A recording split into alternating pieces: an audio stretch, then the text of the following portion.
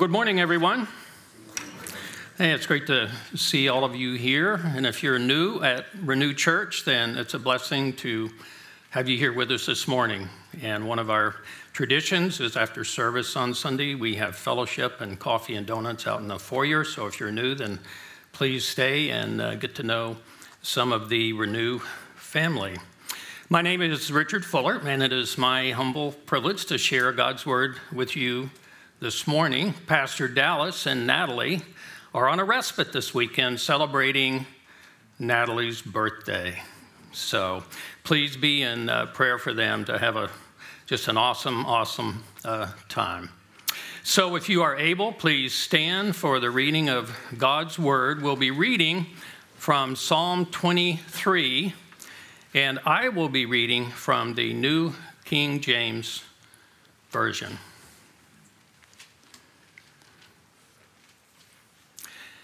The Lord is my shepherd, I shall not want. He makes me to lie down in green pastures. He leads me beside the still waters. He restores my soul. He leads me in the paths of righteousness for his name's sake. And yea, though I walk through the valley of the shadow of death, I will fear no evil, for you are with me. Your rod and your staff, they comfort me. You prepare a table before me in the presence of my enemies. You anoint my head with oil. Surely goodness and mercy shall follow me all the days of my life, and I will dwell in the house of the Lord forever. Let's pray.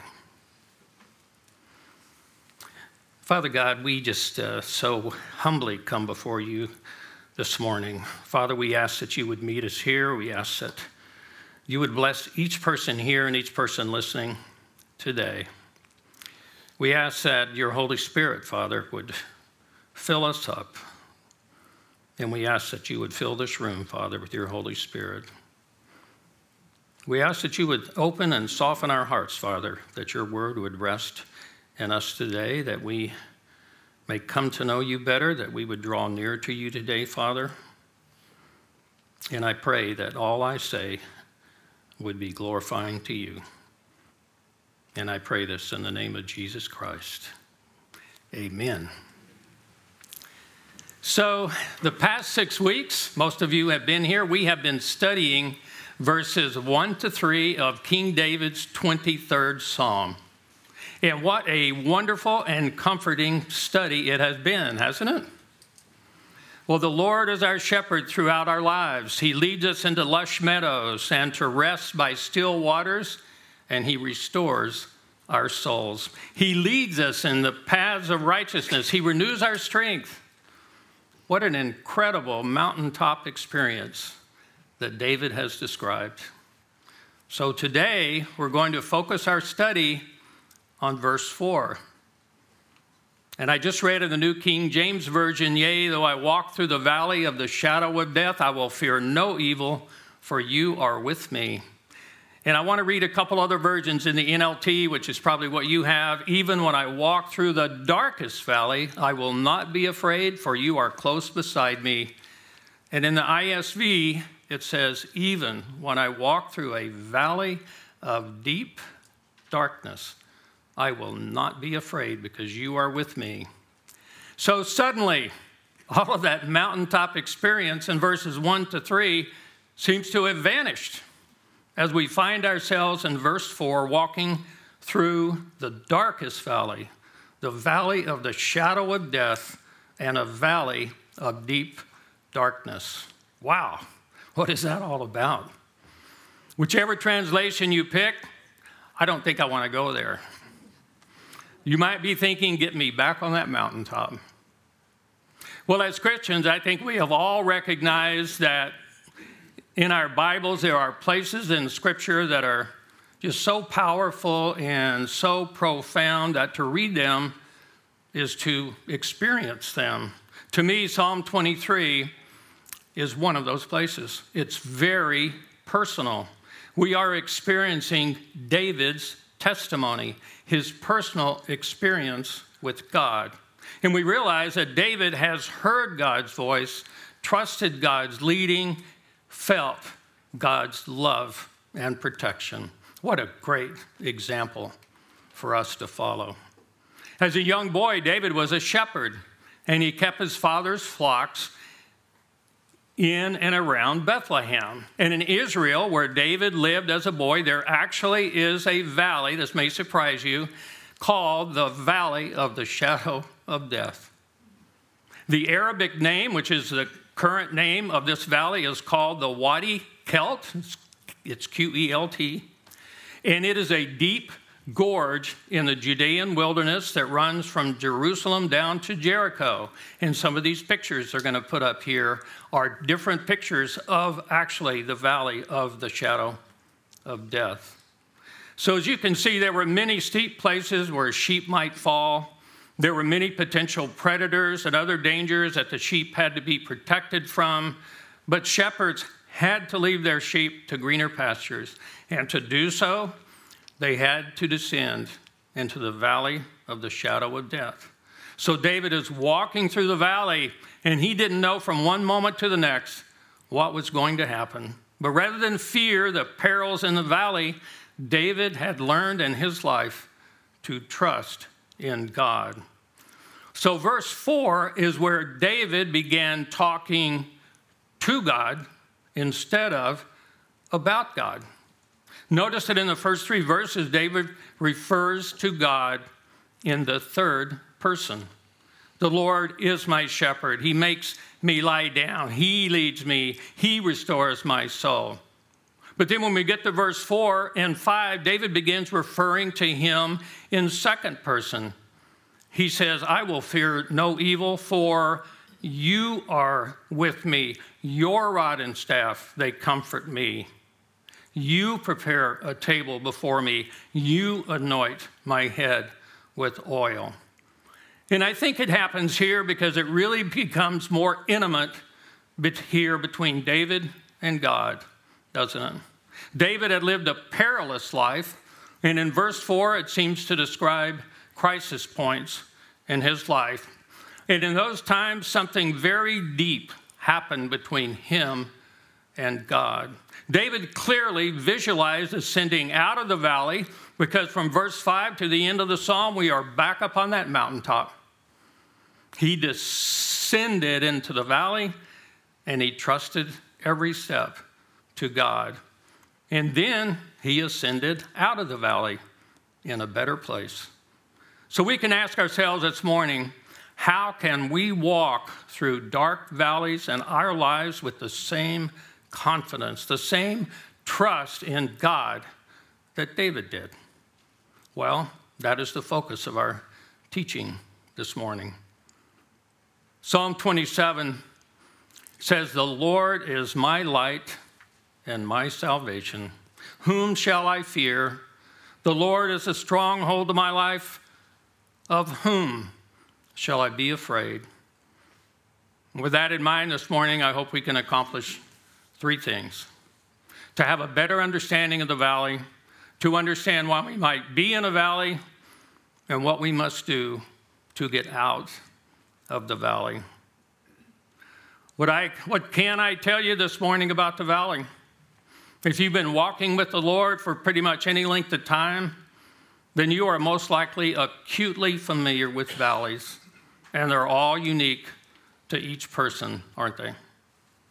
God loves us, and he instructs us in the way to go. God gives us valley experiences to draw us nearer to him, to prepare us for the task that he has prepared in advance for us to do. God created us individually for a purpose, and he is equipping us for that purpose, and part of that equipping can only happen in a valley. David emphasized, as I walk through the valley. This tells us that when we're in a valley, we must move along, we must find our way, we must embrace the uncertain ground, confident that we will grow and learn, because we cannot grow when we are stagnant. And yet, the uncertainty of life often overwhelms us. 2 Timothy 2 says, no matter what storm you face, you need to know that God loves you. He has not abandoned you. So what is the valley? Well, in verse 1 to 3, we're having that mountaintop experience. In verse 4, we're now walking in dark shadows in a narrow and dangerous valley where death is lurking. And then in verse 5, we seem to be back on the mountaintop with a feast being prepared for us. So what has happened here? Well, in verse 4, we descended into the valley, only to ascend back out of the valley in verse 5. So we can take away from verse 4 that a valley is a place we find ourselves when something somewhat upsetting is happening in our lives, all the way to something that is terribly tragic that is happening in our lives. Gone is the quiet, serene, pastoral imagery. We now find ourselves in a valley, and that valley is covered over by a shadow, and that shadow might be cast by death itself. Wow, what a transition from that mountaintop. But throughout our lives, Jesus guides us into the valley to get us ready for the next mountaintop. Being in a valley is to be in a place of uncertainty, a place of where we might feel threatened, a place of confusion and fear and worry and maybe despair and even tragedy. Think about the times that you have been in a valley. That time in your life when you're hurting, when you're suffering, when there's heartache and there's loss and there's loneliness. How do you deal with that? Well, these times in the valley can be confusing and difficult. It may not have been your fault, but sometimes it probably was. And then there are times when you know why you're there. You might be engaged in sin or drifting away from the Lord. And Jesus knows that he has something better for you. And I think we all acknowledge that once we accept Jesus as our Lord and Savior, from that moment on and for the rest of the time on this earth, we are involved in a process of sanctification, which means we are constantly growing. We are moving closer and closer to Jesus. We are shedding ourselves of that old man that we were before Christ and learning to trust Jesus in all aspects of our lives. So then there is a constant progression of continual change in our Christian journey, and each season of life has lessons to teach us. And in Psalm 23, David is sharing with us his experiences in the valley, and sooner or later, and most likely often, our life journey is going to take us through dark valleys, and it is during those times that we especially need to trust that God is with us every step of the way. Romans 5 says, we can rejoice too when we run into problems and trials, for we know that they help us develop endurance. And endurance develops strength of character, and character strengthens our confident hope of salvation. And this hope will not lead to disappointment, for we know how dearly God loves us because he has given us the Holy Spirit to fill our hearts with his love. Even though I walk through the valley of the shadow of death. Notice that David is not running. He's not rushing. He's walking. He's assured. He's unafraid. He's confident. He's trusting. I think if I wrote this psalm, it might say, there's Richard running frantically through the valley. You know, God leads us into valleys because he wants to grow us. He wants to get our attention. He wants us to be renewed in our love for him. So every time you find yourself in a valley doesn't mean you're being disciplined. There are times when God just has to bring us to a point where we are still and we begin to listen to him, where he clears our vision. He wants us to see things how he sees them, and he wants to draw us near to him and develop our unwavering trust in him. So there's a pattern to the valley. I've mentioned it a few times. We descend to ascend. The pattern is like the letter V. We descend and we ascend. And the good news is every valley is a pathway to something better. So think about this. Do you believe that about your valleys? Do you believe this about those places of doubt and struggle and fear and despair? Do you believe God is taking you to greener pastures? Well, many of you have walked with God for many years, and you know from experience that this is exactly what he does. He doesn't promise to take us around or above pain and difficulties and struggles. No, but he does promise to take us through these things in such a way that at every point he is working for his glory and for our good. Romans 8, we're all familiar with this, love this passage. We know that for those who love God, all things work together for good, for those who are called according to his purpose. And one of the things God wants to do in us as we study this psalm is to liberate us from trying to live in valleys in our own strength. He wants to embed in us the confidence that he will be faithful and true to bring us through whatever circumstances we might be experiencing. In essence, he wants our unwavering trust. And David expresses his complete trust when he says, I shall not fear, for you are with me. David has fully surrendered himself to God's protection, and God has an answer for fear. In Psalm 56, it says, but when I am afraid, I will put my trust in you. I praise God for what he has promised. I trust in God, so why should I be afraid? So when you have been in a valley, have you said, Lord, help me to understand you better. Help me to know you better. Help me to draw near to you. Help me to fully experience you. Do you struggle to let God take over at these times in your life? To let go of that steering wheel and trust God? Think about this. What if the opposite was true? That God does not work with us? Would you prefer that God does not help us? Not a very comforting thought, is it? But Jesus said to follow him, meaning he is leading us as our good shepherd, that we must take up our cross. Jesus never hid the cost of discipleship. He calls for us to surrender it all to him, and surrender to God's will can be more difficult during struggles and trials. 1 Peter 4 says, beloved, don't be astonished at the fiery trial which has come upon you to test you as though a strange thing has happened to you. You know, taking up our cross means sacrifice. It means laying everything on the altar. It means putting to death that old man that we were before Christ, so that only Christ remains in us. After all, we received the fullness of Christ. It's not a half-hearted commitment. It's a full surrender to Jesus. And our valley experiences help to conform us to God's will. In Ephesians 2, it says, for we are God's masterpiece. He has created us anew in Christ Jesus so we can do the good things that he planned for us long ago. So what do you think of when you think of a masterpiece? You think of a painting? Well, for a minute this morning, I want you to think of yourself as a canvas.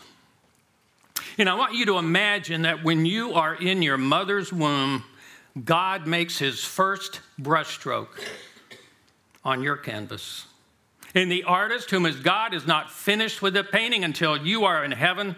And throughout your life, God is preparing you and growing you and sanctifying you to do those good works that he planned for you. And each step you take towards him means another brushstroke on that canvas. And sometimes, in order to paint that next brushstroke, it takes a valley experience. It takes a trial. It takes walking in the darkest valley and learning to trust God even deeper.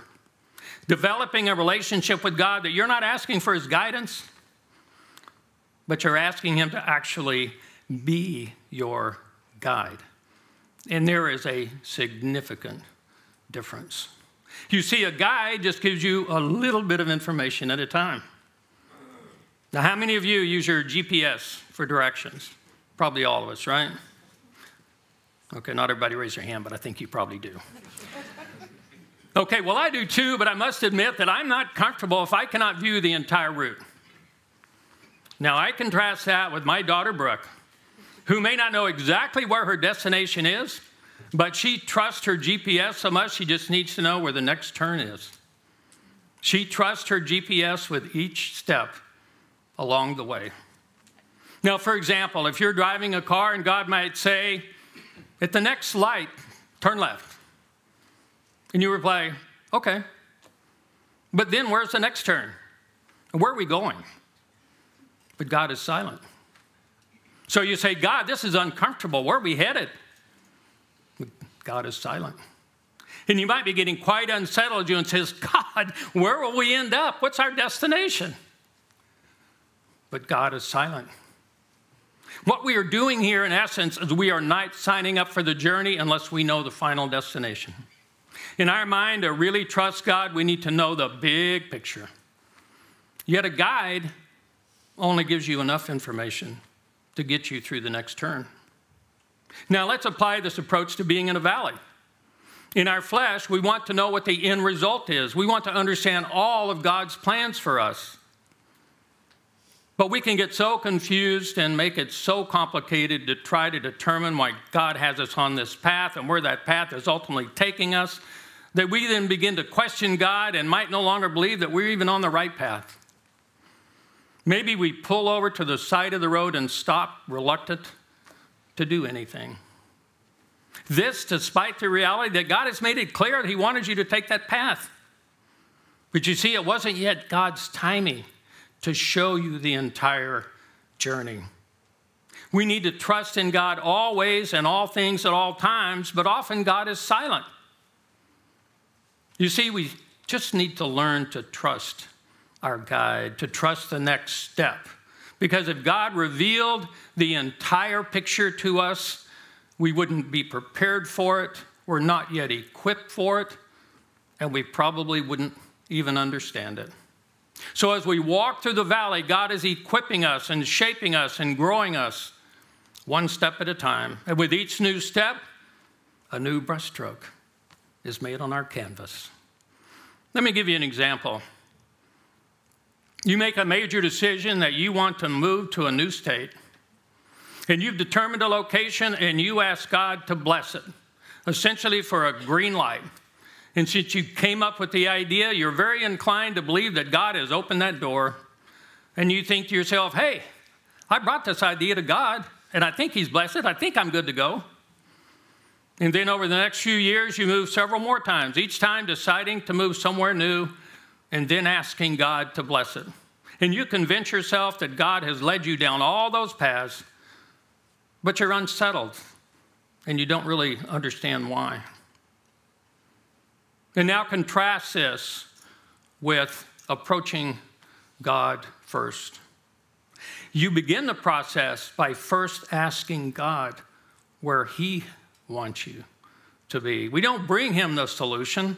We bring Him our heart and our trust and seek His advice. What we have done in the first instance is we've taken that brush hand out of God's hand, trying to make that brush stroke for ourselves.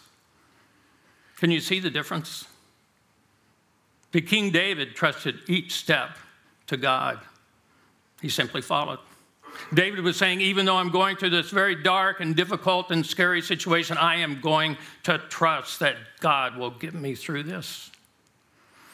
Now, the example I used of moving can be replaced with just about any important decision in our lives.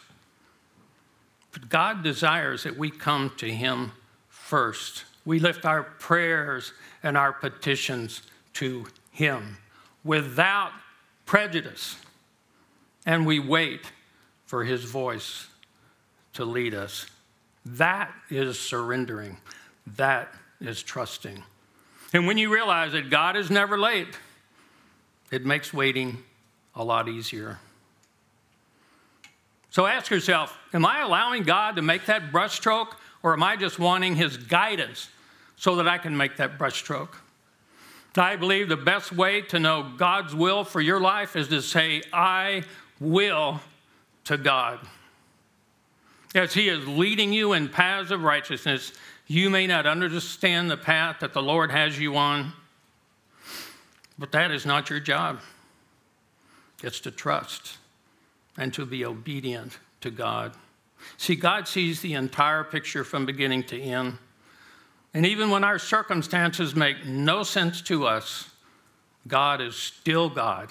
And he is weaving the good and the bad together to create a masterpiece, which is you. He draws us ever near and makes a new brushstroke on our canvas with each step towards him. John 16 says, I have told you all this so that you may have peace in me.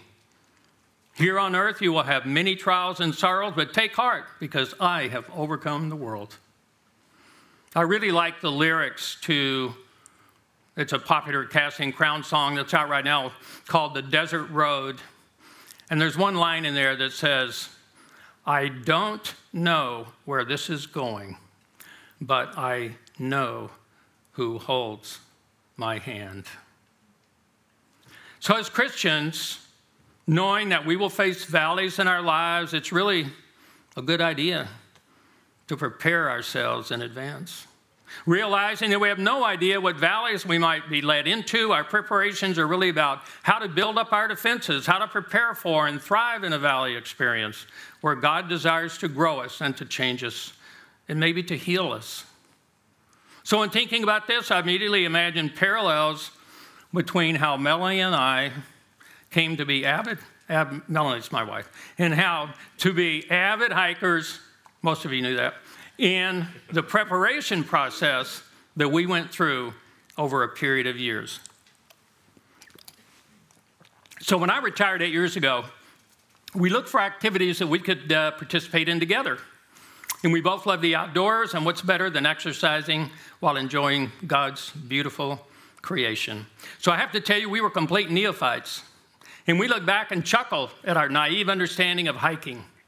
And it took us about 3 years to figure the ins and outs of hiking, the boots, the clothing, the hydration packs, the GPS watch, the hiking poles, how much water to carry, what to eat, the optimum pace to walk at, how to train our bodies for endurance. And we had been hiking for a few years, and I remember one trip to Yosemite, we were still doing kind of fairly moderate hikes. And we were in Yosemite Valley and looking up at those 2,000-foot granite walls on either side of the valley. And Melanie mentioned to me, she said, you know, there's trails that go from the valley floor up to the top on both sides, up to Glacier Point on one side and up to Yosemite Falls on the other. And my first thought was, well, I'm not doing that.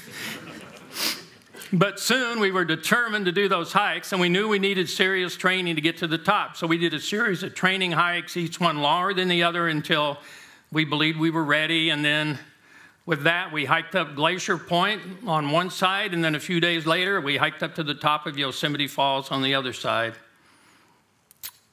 And we felt pretty proud of ourselves. So the next year, we completed a 200-mile, 16-day hike in England, which required even more extensive training. And if we had not been properly equipped and prepared and well-trained, we could never have succeeded. But we trusted in our training and in our equipment. And one of the interesting things is that we both love going uphill. You know, downhills are not as strenuous, but going up the hill is motivating. I think it's because at the end of the climb is a summit, and it's exhilarating. In all that effort, you climb up out of that valley, and then there's a new mountaintop there. Well, in the same manner, as Christians, we can prepare for journeys through the valley in our walk with Jesus. Have you found yourself in a valley completely unprepared? Well, the Bible speaks to this in Ephesians 6. It says, be strong in the Lord and in his mighty power.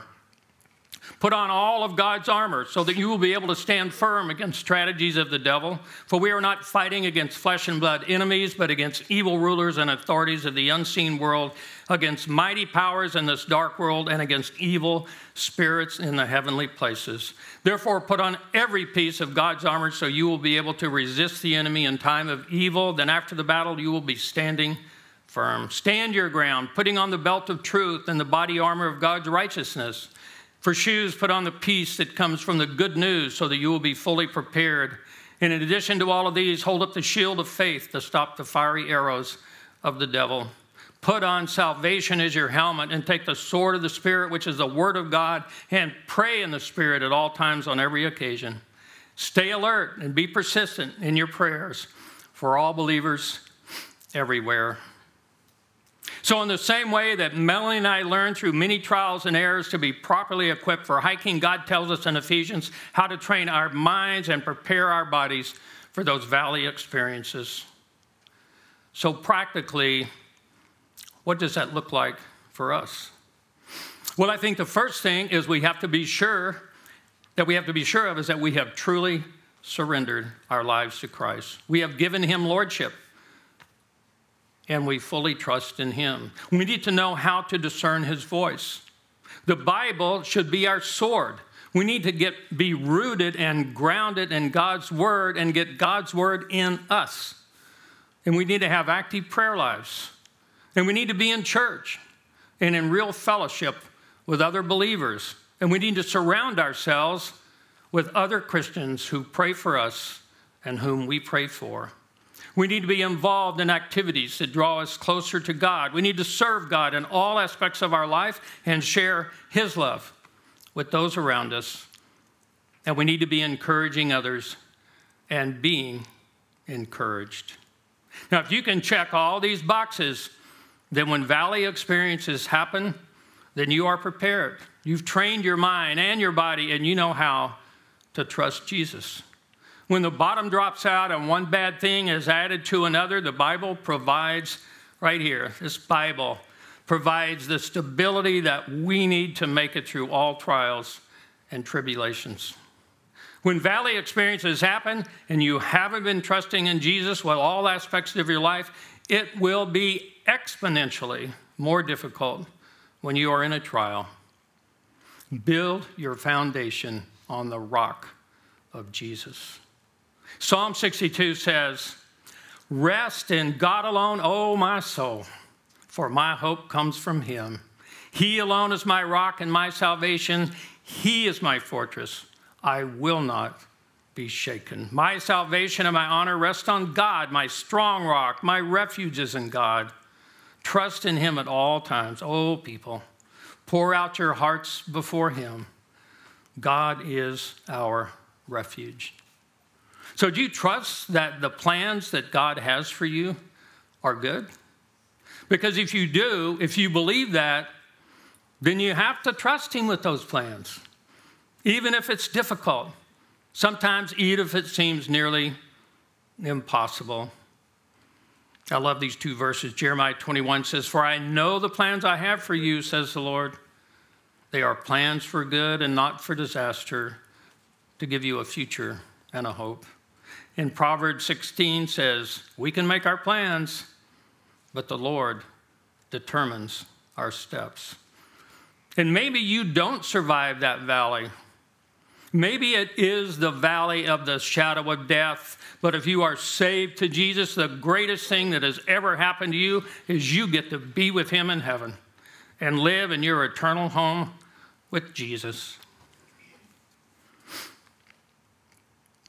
Now, that question about why Christians experience difficulties and have valley experiences in order to draw nearer to God led me to an interesting insight. There is a biblical context for the valley, which really gets us right to the heart of Christianity. Now, most of you are familiar with C.S. Lewis. He's arguably the greatest Christian apologist of the 20th century, a man of high intellect and high curiosity. And Lewis liked to reason everything out. And in Lewis's early years, he was an atheist. And yet, through his own reasoning, he became a Christian. Lewis recognized, as we all do, that there are many laws of nature that we live with. One of them, for example, is gravity. God created this law of nature, and man cannot alter it or change it. It is the way it is. But Lewis came to the conclusion that there is also a moral law. And a moral law means there is a discernment between good and evil among humans. And there is no other species of life on earth that has a moral law. only humans. And we often refer to it as our conscience. And it is a gift from God. There is no other rational justification for the existence of man's conscience other than God planted it in us. So if there is a moral law, which Lewis referred to as the law of human nature, then there has to be a moral law maker. And that lawmaker is God. The difference between laws of nature and the moral law is that humans are not bound to follow the moral law. Lewis stated human beings universally recognize the law of human nature, and human beings universally break the law of human nature. So do humans break the moral law all the time? Do we always do good? Do we always do what we should in every circumstance? Are our thoughts always good? Are we ever prideful or selfish? Do we always love our neighbor more than ourselves? Do we gossip? Do we always love God above everything else? So even though there is a moral law, and even if we constantly put forth the effort to do good, we fail. Only one person has ever not broken the moral law, and that was Jesus. And it is clear that the moral law reflects God's nature. Lewis said the moral law is an expression of God's nature and is good because God is good. So now, mankind is faced a dilemma. Ever since Adam and Eve, against God's command, sinned in the Garden of Eden by eating fruit from the tree of the knowledge of good and evil. And Lewis reasoned that if man cannot match the standard of God's moral law, then man cannot be in God's presence. That presents a dilemma for us, doesn't it? And for all mankind. And this is where Jesus enters the scene. John 3:16, one of all of our favorite verses. For this is how God loved the world. He gave his one and only Son, that everyone who believes in him would not perish, but have eternal life. Because God sent his Son into the world not to judge the world, but to save the world through him. Jesus came to earth to forgive men of their sins and create a pathway through him for mankind to reach God in heaven. And having reasoned this out, C.S. Lewis realized that Christianity was the only religion that remedied mankind's dilemma. And of course, once converted, he became an amazing Christian apologetic for the remainder of his life. And Lewis said, human beings all over the earth have this curious idea that they ought to behave in a certain way and cannot really get rid of it. They do not, in fact, behave that way. They know the law of human nature and they break it. And these two facts are the foundation of all clear thinking about ourselves and the universe that we live in. So Christianity tells people to repent and promises them forgiveness. It is after you have realized that there is a moral law and a power behind that law, which is God, and that you have broken that law and put yourself wrong with that power. It is after all this, and not a moment sooner, Lewis says that Christianity begins to speak. Lewis stated, Christians tell you how the demands of this law, which you and I cannot meet, have been met on our behalf. How God himself sent his Son to become a man to save man from the disapproval of God. And so Lewis said, the Christian religion is a thing of unspeakable comfort. And here is where the connection to walking through the valley of the shadow of death enters. You see, Jesus set the precedent for the valley. Now, we mentioned earlier in the psalm, David descended into the valley and then ascended out of the valley. Let's consider Jesus. His home was in heaven. His life was pretty good there, I imagine. And yet he descended from heaven to earth to become a man in the flesh. Philippians 2 says, Paul says that Jesus, being in the very nature God, did not consider equality with God something to be used to his own advantage. Rather, he made himself nothing by taking the very nature of a servant, being made in human likeness. And being found in appearance as a man, he humbled himself by becoming obedient to death, even death on the cross. So during his 33 years on earth, Jesus descended even further when he suffered beating and humiliation at the hands of Pontius Pilate, and he died a death reserved for the worst of criminals, of crucifixion, and he was nailed naked to a cross. And at the end, he was forsaken even by his Father in heaven.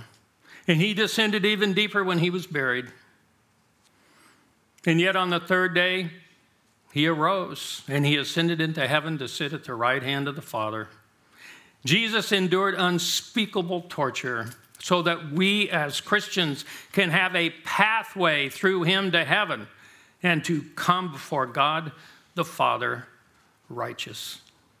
C.S. Lewis commented, when Christ died, he died for you individually, just as much as if you had been the only person in the world. But what did it take for this to happen? Well, you might say it took Jesus descending from heaven into the valley, which is earth, where his work on earth was accomplished, and then he ascended back into heaven. And C.S. Lewis realized that each Christian follows this pattern when they are saved. We descend by confronting ourselves and then accepting our sinful condition outside of Christ, whereupon we ascend as we ask Jesus to be our Lord and Savior. We descend as we put to death that old man before Christ, and then ascend as we're indwelled by the Holy Spirit. And when we are baptized, we descend into the water, and then we ascend out of the water. So that is the pattern of what happens in the valley during our lives. Now, we descend for many reasons. Valleys exist in our lives. They are there for a purpose, just as Jesus had descended to earth for a purpose. And I think Romans 3 was probably very helpful to C.S. Lewis as he reasoned his way through this. It says, we are made right with God by placing our faith in Jesus Christ. And this is true for everyone who believes, no matter who we are. For everyone has sinned. We all fall short of God's glorious standard, yet God in his grace freely makes us right in his sight.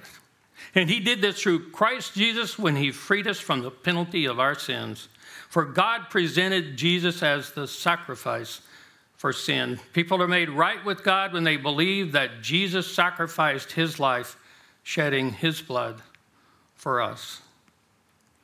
So if God is holy and pure and exalted higher than the heavens, and if he expects of us holiness and purity, even as he is pure, then how greatly do we need a Savior to deliver us from our sins? In the valley, we learn to repent, to forgive, to grow, to change, to accept, to appreciate, to make different choices, to be overhauled, to receive mercy and grace, to be repaired, to ask forgiveness, to pick ourselves up and try again, to startle our sluggish contentment, to confront our pride, to tame our self-righteousness, to be reminded of God's love, and to rekindle our first love for him. In essence, we are renewed and even improved. And as we learn all this by trusting in the one who first descended for us. So what more can Jesus do to earn our trust than what he has already done for us? In the valley, we are often confronted with the reality that seeking something in our life other than God that will make us happy in this life is simply impossible. So you might ask, time out. Richard, this is all well and good, but have you ever been in a valley? Well, I'm glad you asked that. Because this morning I want to share two of my valley experiences. You know, we've shared some amazing encounters with Jesus here at Renew over the past few months. And let me begin by just saying that my encounter with Jesus is he got me fired from my job. So here's the rest of the story. In the mid-90s, Melanie and I lived in the Bay Area. I was an executive with a Fortune 500 company. I was very well compensated. And we were living a life in a very worldly fashion. And in our mind, we were kind of on top of the world. We were not saved to Jesus. And on Sunday mornings, rather than reach for my Bible, I reached for the Advil. Well, one Friday, my boss called me into the office, and I was fired. And I was beyond shell-shocked. I said, this cannot be happening. I thought, at the least I was devastated. Well, that set the stage for what I would consider to be about a 2-year valley experience for Melanie and I. We kind of both felt hopeless in my work. I felt despair and confusion. I, however, was confident I would soon find another similar job. Well, we sold our home quicker than we anticipated, moved back to Modesto, which we had left in 1989, and we moved in with Melanie's parents. And over the next 8 months, I had many job interviews, but no offers. I was very discouraged. And then a former business associate of mine offered me an opportunity to go in business myself as a business consultant, and I could stay in Modesto.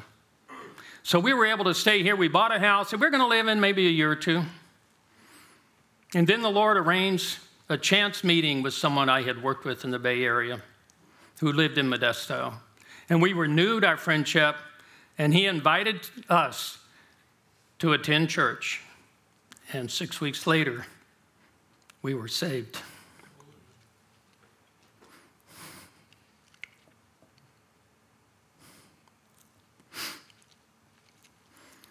Soon after,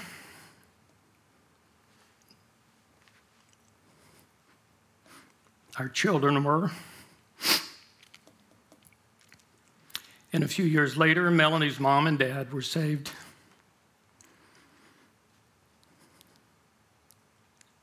And reflecting on that entire experience, it is clear to me that Jesus got me fired because it was necessary to begin a journey in a valley that led Melanie and I to him.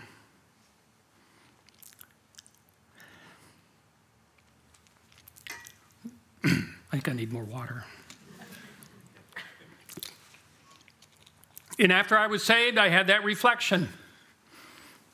And I can tell you that I praise him every day for getting me fired from that job. In that house we were going to live in for a year or two, we've now been in for 26 years. So much for plans. Now fast forward 14 years to 2012, and I was diagnosed with aggressive prostate cancer. And I was back in a dark valley, but the difference was this time the Lord was there with me. And the day I was to have my surgery, I walked into doctor's hospital at 4:45 in the morning, and the lobby was dimly lit, and it was empty. Except for Pastor Franz Bischoff, who many of you know. God bless his soul. And he was sitting there with his Bible waiting for me. And I sat down, and he prayed Psalm 121 over me.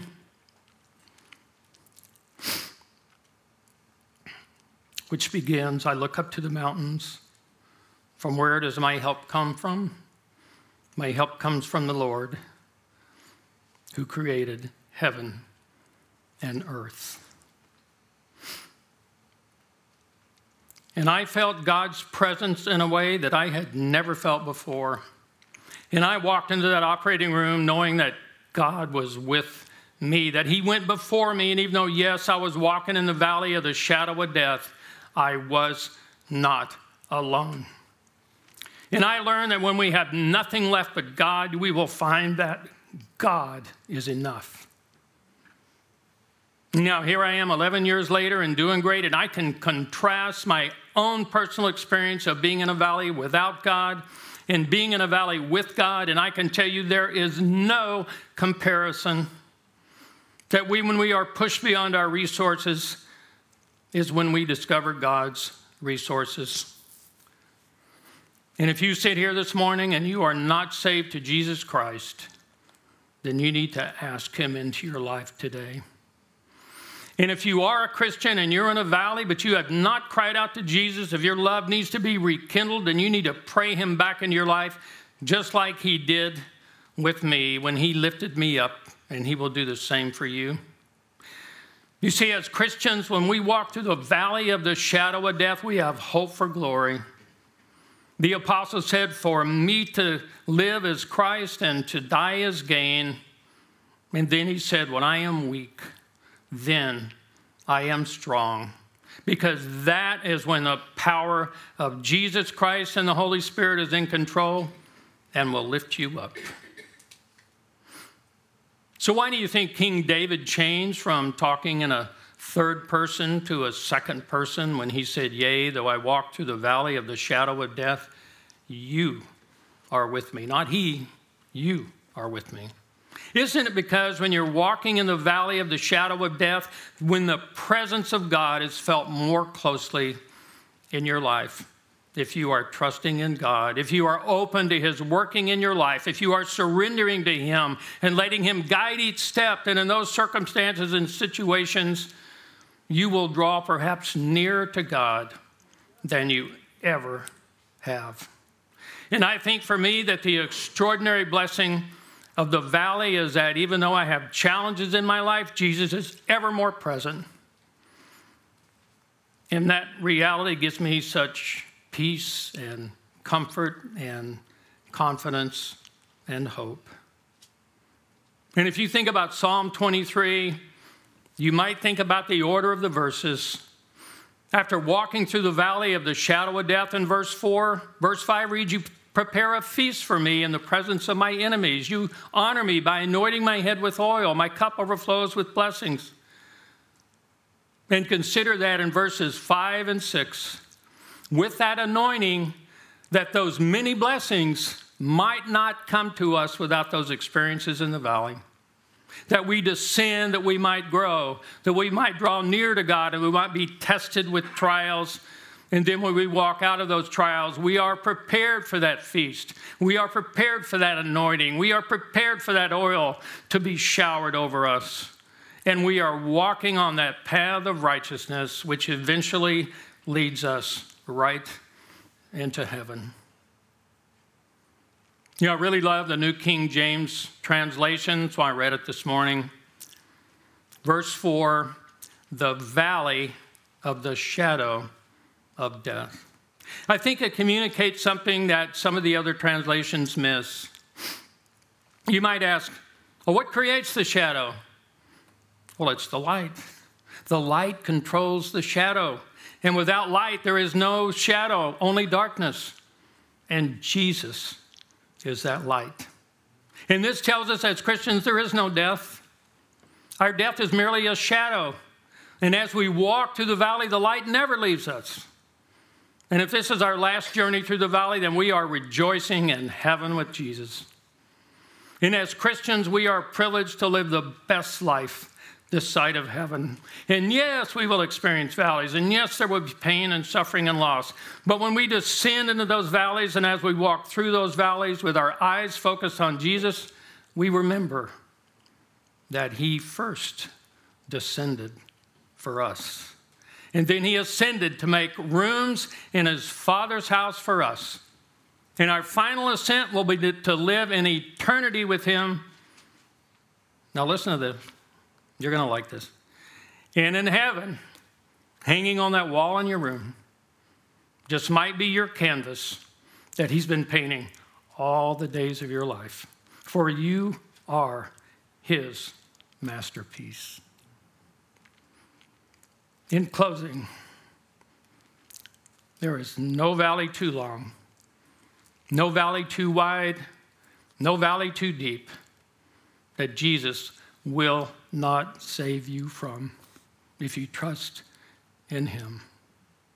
And if you will, when you walk in that dark valley, you will not fear, for you are not alone. Let's pray.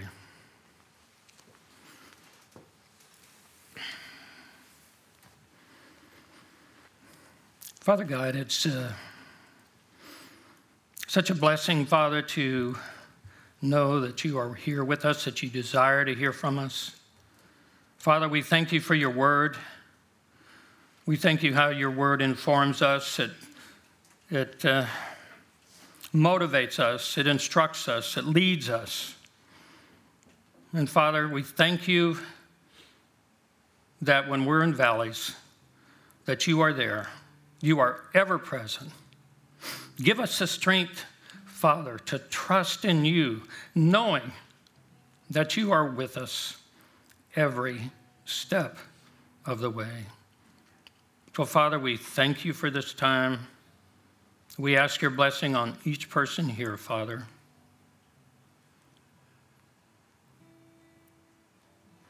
We pray that we might trust you in all ways, at all times, in all things. And we do pray, come, Lord Jesus, come. And we pray this in the name of Jesus Christ. Amen.